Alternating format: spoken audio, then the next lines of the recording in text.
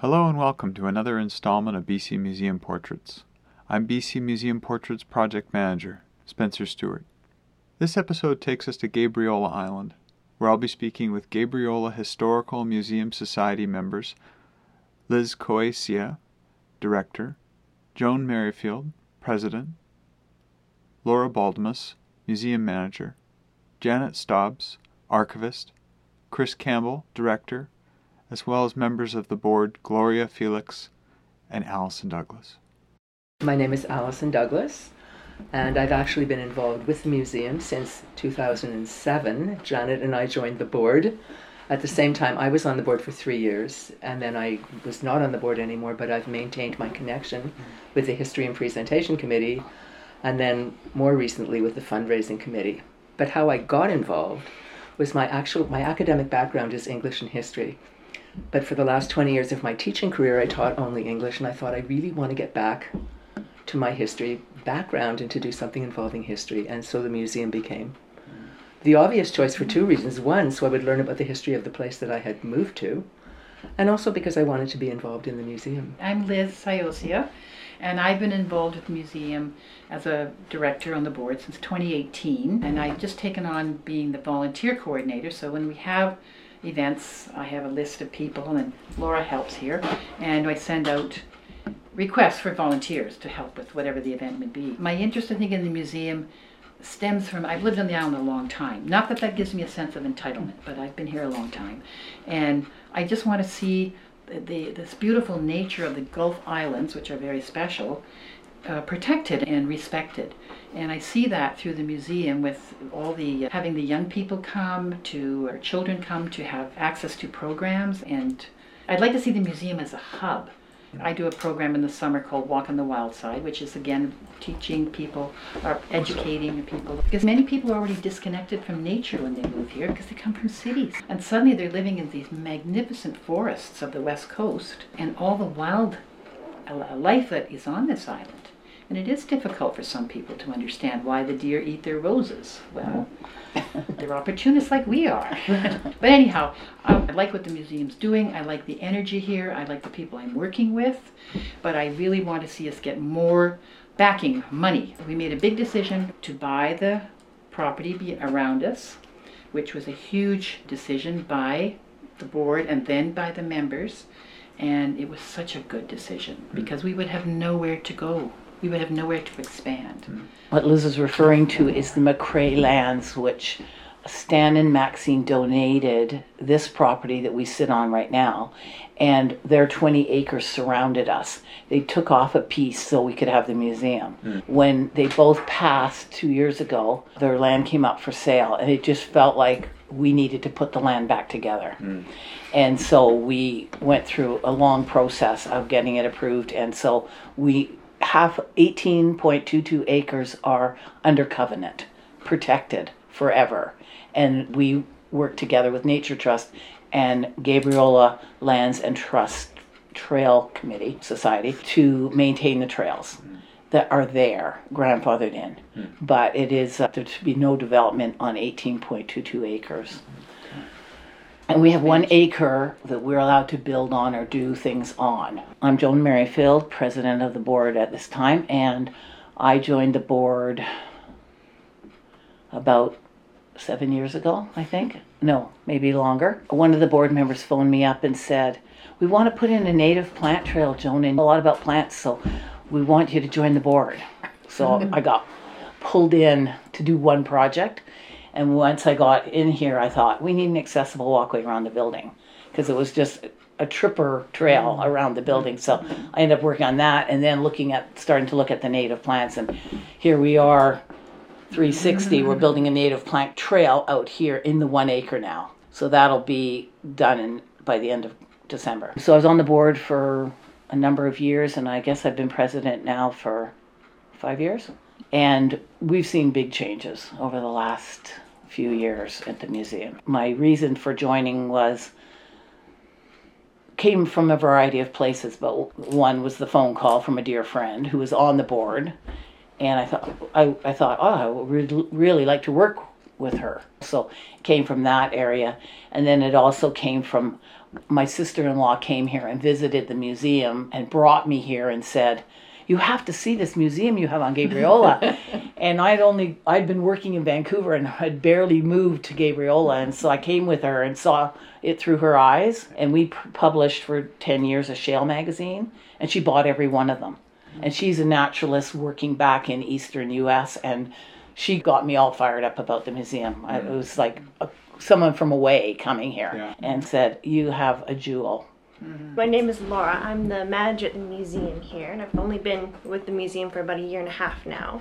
But I grew up on the island, so I've always been interested in all the stories that I've heard about all the crazy characters we've had here, the stuff that's happened. And since joining the museum, I've learned so much more and see it as another way that I can work in and serve the community here, which is a really great community. I'm Janice Stubbs, and I moved to Gabriola Island about 15 years ago when I retired. I was an RN, and when I came here, I wanted to learn more about where I'm going to be for the rest of my life, and the museum was the best place for it. So I came in and said I'd like to volunteer, and the people who showed me what the archives was and how to go, and the routine and the rules and regulations. There was two of them. One was a retired doctor and one was a retired nurse. I joined the board in 2007 and I've been here ever since. So I'm in here for the long haul.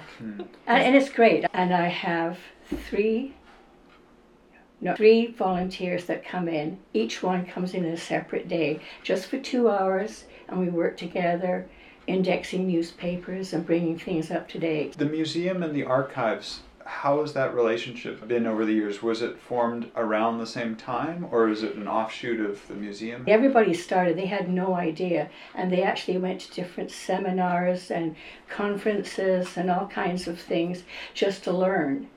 Then they passed their knowledge on to me. 25 years ago, the building was built, and then from there, the artifacts just started arriving. We arrive some mornings and there's an artifact sitting at the front door. Chris Campbell, I joined the board in 21. Been here on Gabriola, coming to Gabriola since I was 5, so I've got a love of the island. And I think I would say my reasons are a combination of Laura's and Liz's, because I very much am about environment, and I saw a big natural history theme here, and then being part of the community and learning from the past I think is really valuable, and so whatever it takes to support, I'm invested in those. It really does, it has a natural history component that's very strong. Was that something that was reflected in the mandate early on with the collections that came in for the museum? Everything is supposed to come from a Gabriolan, and it also has to have a story. At least I really like the stories behind who had it first, what they did with it, etc., etc. And so it keeps the past going. When the McCraes, when they donated this half acre for the museum, they had bought this 20 acres in 71 or sometime, and never sold them, never developed it. And developers who were coming to the island to build this, build that, were always knocking on Stan's door. He was an old CCFer, what more can I say? And he'd invite them in and then he'd tell them exactly that it's not for sale. Their wish was always that the museum would reflect the island and the First Nations, and that it would also reflect the environment, because he never ever cut a tree down on that property in the 20 years. The early exhibits were often things like the Brickyard. And what the board of directors did in the early days is every year they would have an absolutely new exhibit, and it was exhausting. They take everything out and bring in a new exhibit. Like one year it was Silva Bay, one year it was Brickyard, one year it was the Millstones.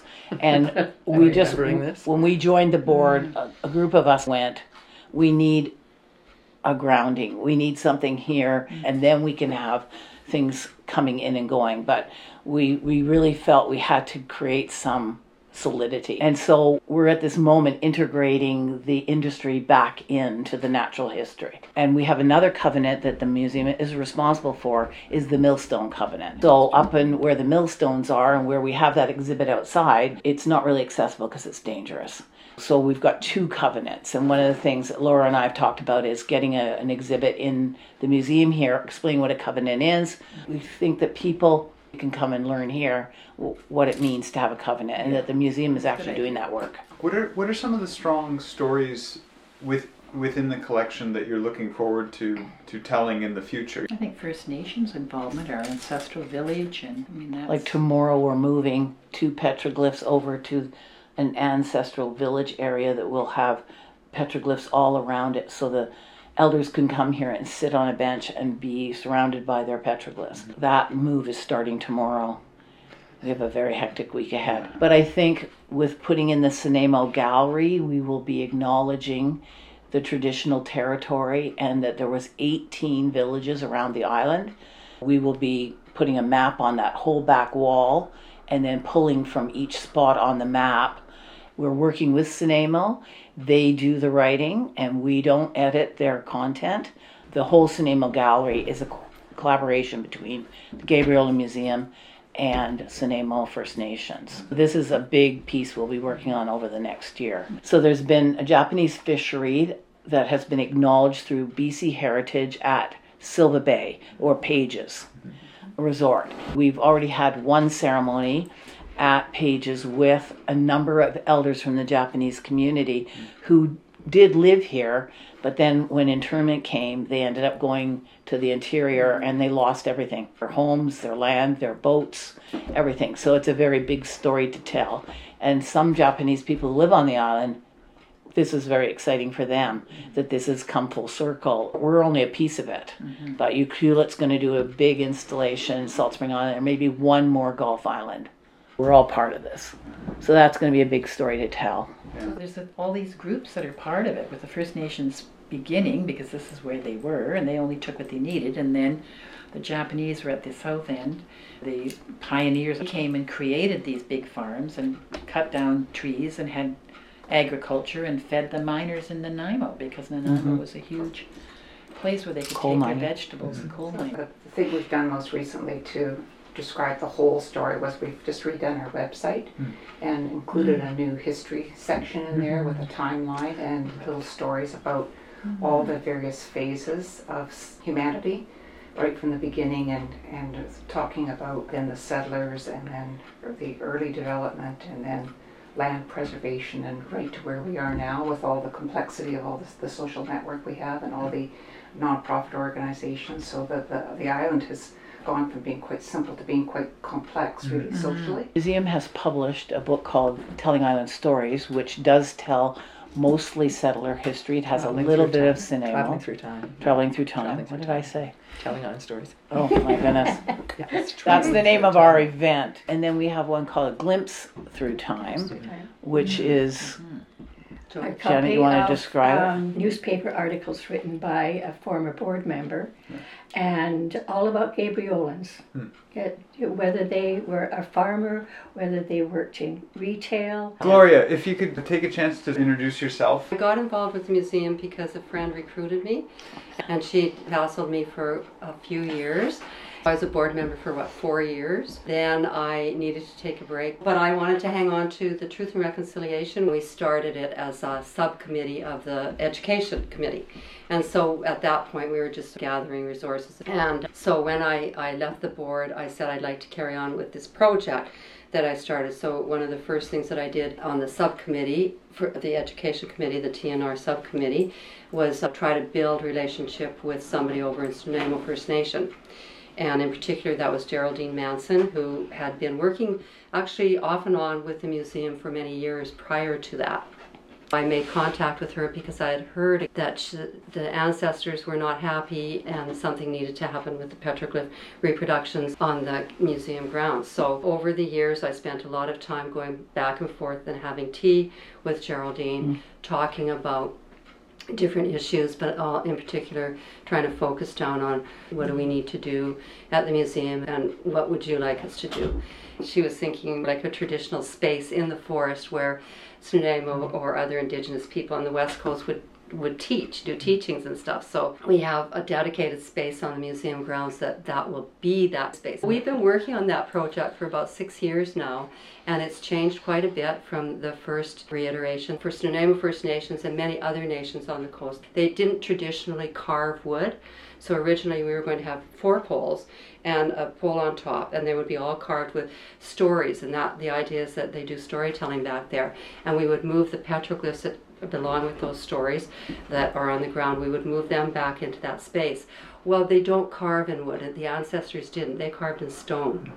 And so, as we were walking the ground, thinking about this, Geraldine noticed the 2 standing petroglyphs, and those will be the ones that will be moved, and they will become like a portal into that area. And it's really exciting because after 6 years, we're starting to do it this week, of all things. And tomorrow we'll have a ceremony that will disconnect those images from where they are planted right now, and then moving them, which is actually a lot more work than one would think it is, and then reconnecting them. So there are 3 parts to this ceremony, or 3 separate ceremonies, and that's happening tomorrow. We have Elder Gary Manson is coming over to do that work, and Geraldine Manson will be here as well. I'm hearing of 4 to 7 projects that have been underway for probably in and around a decade. How do you go about planning and executing the exhibitions and publications? And as a board and as people involved in the organization, what do you think is the secret to keep the momentum going on all these projects? I think the dedication of our board members and our committee members has been paramount. We've had people here for the long term. Like when Janet and Allison talk about how long they've been here for a long time, and they bring history with them.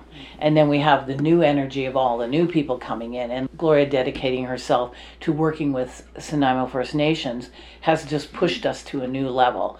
Like, we have a strong relationship now with Nanaimo. We were invited to come to Chief and Band Council about 2 months ago. Gloria and I went. We're getting an MOU written about the different projects we're doing. We've worked very hard to establish that relationship, and we're now friends.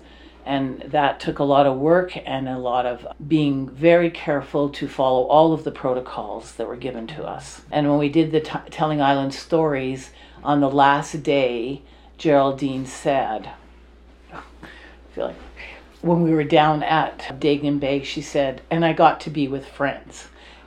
Mm-hmm. That's how she sees us. Yeah. The museum as her friends. And her. So there were 40 people in a circle around hearing Geraldine talk. We've had a lot of high quality people work for this museum, whether they're staff or volunteers. And we've also had lucky enough to receive quite a bit of grant money. Without support of BC Arts Council or BC Heritage and Canadian Heritage, we would be still at the beginning. And the community has stepped up. Like, all of that exhibit out there that I said was phase 1, that came mainly from the Gabriel Alliance Committee. Arbutus Home Hardware donated all of the wood to build everything out there. We had volunteers who worked on constructing all of that. The exhibit committee is all volunteers. I think that's one of the changes that I saw. Maybe Janet will remember this. When we first joined the board, it was like the doors were closed to the museum. Remember, they didn't want us to let any light in because some of the artifacts might suffer. And to give Mary Wolleben a lot of credit, Mary said, no, we are going to open the doors to the community. We are going to go out to the community. We are going to invite the community to come in. And we did. And everyone after that has continued that. What a difference to say, no, you're only allowed in if you want to do research to come on in. And the one thing that I'm thinking of specifically is, of course, our Canada Day celebrations, which are so much fun. It's mainly for the children. But that is another way of simply saying to the community, come celebrate with us. And I think that's one of the really major things that we have also done. And I was thinking about the SNAMO and the non-adversarial relationship. I think the museum has done an amazing job. We can't forget the RDN grant. They give us an operating grant. It's not enough. But every organization on the island. That's the regional district of Nanaimo. And that before that, there was zero money. I know Joan and the board are going to ask for more RDN money, but for this museum to open its doors, it requires that financial support from different levels of government too. And the RDN stepped up, and now we want them to up it some too. Looking at these projects, the display panels in the exhibition space, the self-guided history tours, there seems to be a method of communication that's fairly consistent. How do you keep that consistency through the H&P committee and the exhibit committee, all the work that has been developed has gone through extensive editing and proofreading, but editing towards content. And we have people out in the community. We published a magazine called The Shell for 10 years. And we have people in the community like Nick Doe and Jenny Gilbrigg, Gelbach. who wrote many of the articles. So we have this historical documents to go back to, and then we go to them and say, is there anything you would change here? What's the update? Because when we did the second edition of TTT, we had to change what the story was around Malaspina Galleries.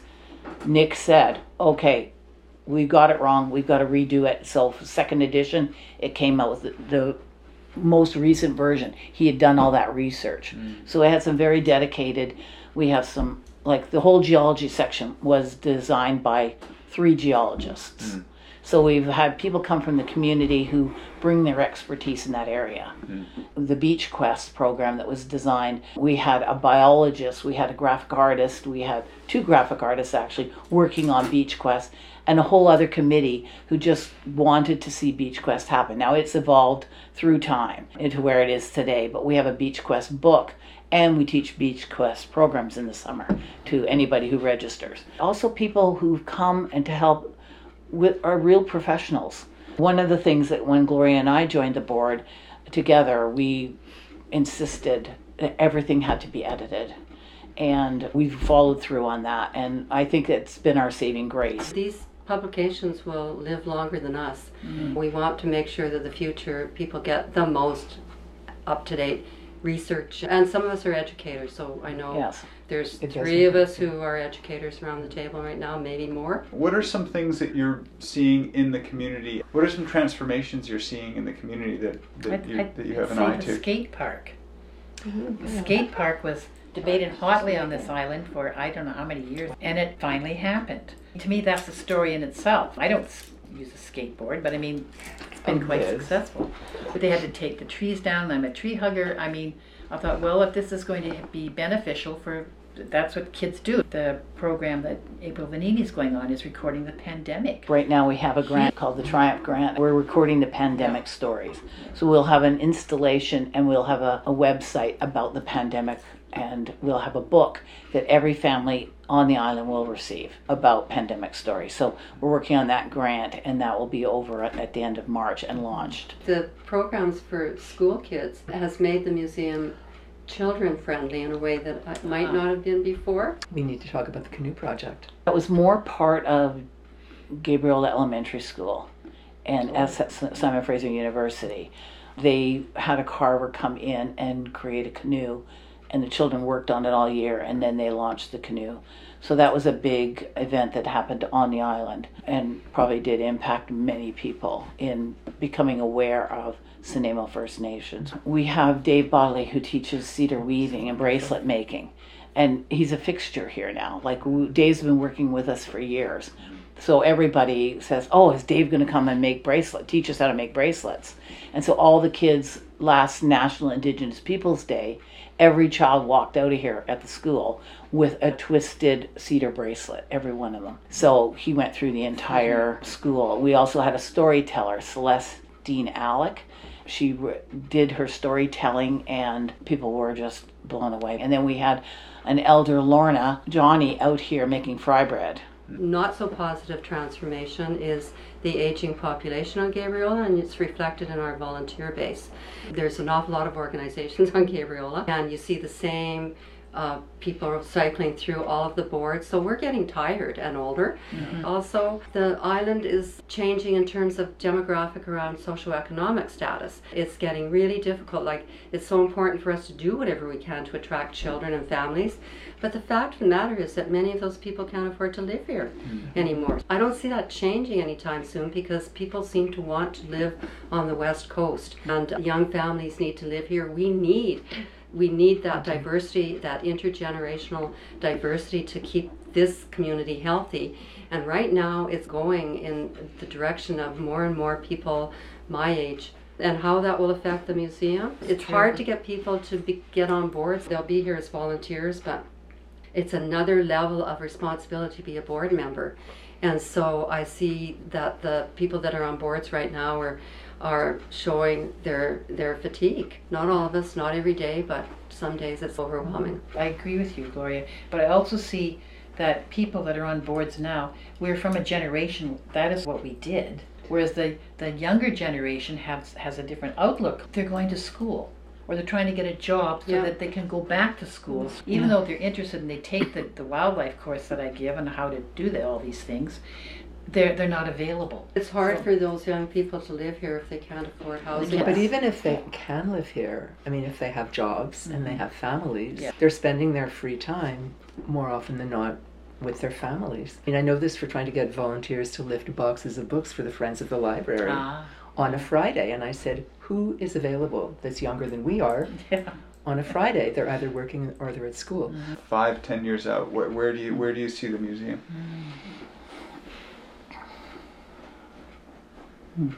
I would like to see us expand. I'd love to see us be able to be on in my view, a museum tour. People could come and go to Victoria, then come up island, go to Ladysmith, come over to Nanaimo, then to Gabriola, then up island to Qualicum, then up to Alert Bay. So you would be part of a tour, and we could promote the museums and history. Big increase in the RDN grant and government support. Really, I want to see better government support. Museums, pretty much everywhere else, are supported one way or another, and fund our operating costs minimally or something like that. And that's just my wish. I'd like this to be a cultural hub.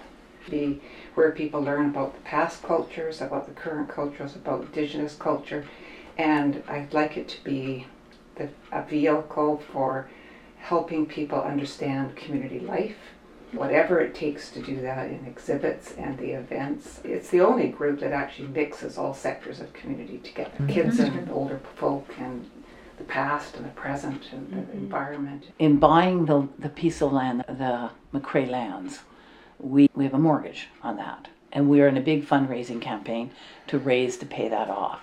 We have raised about $127,000 in a year and a half, and we have $25,000 coming in the door this week from Canadian Nature Trust.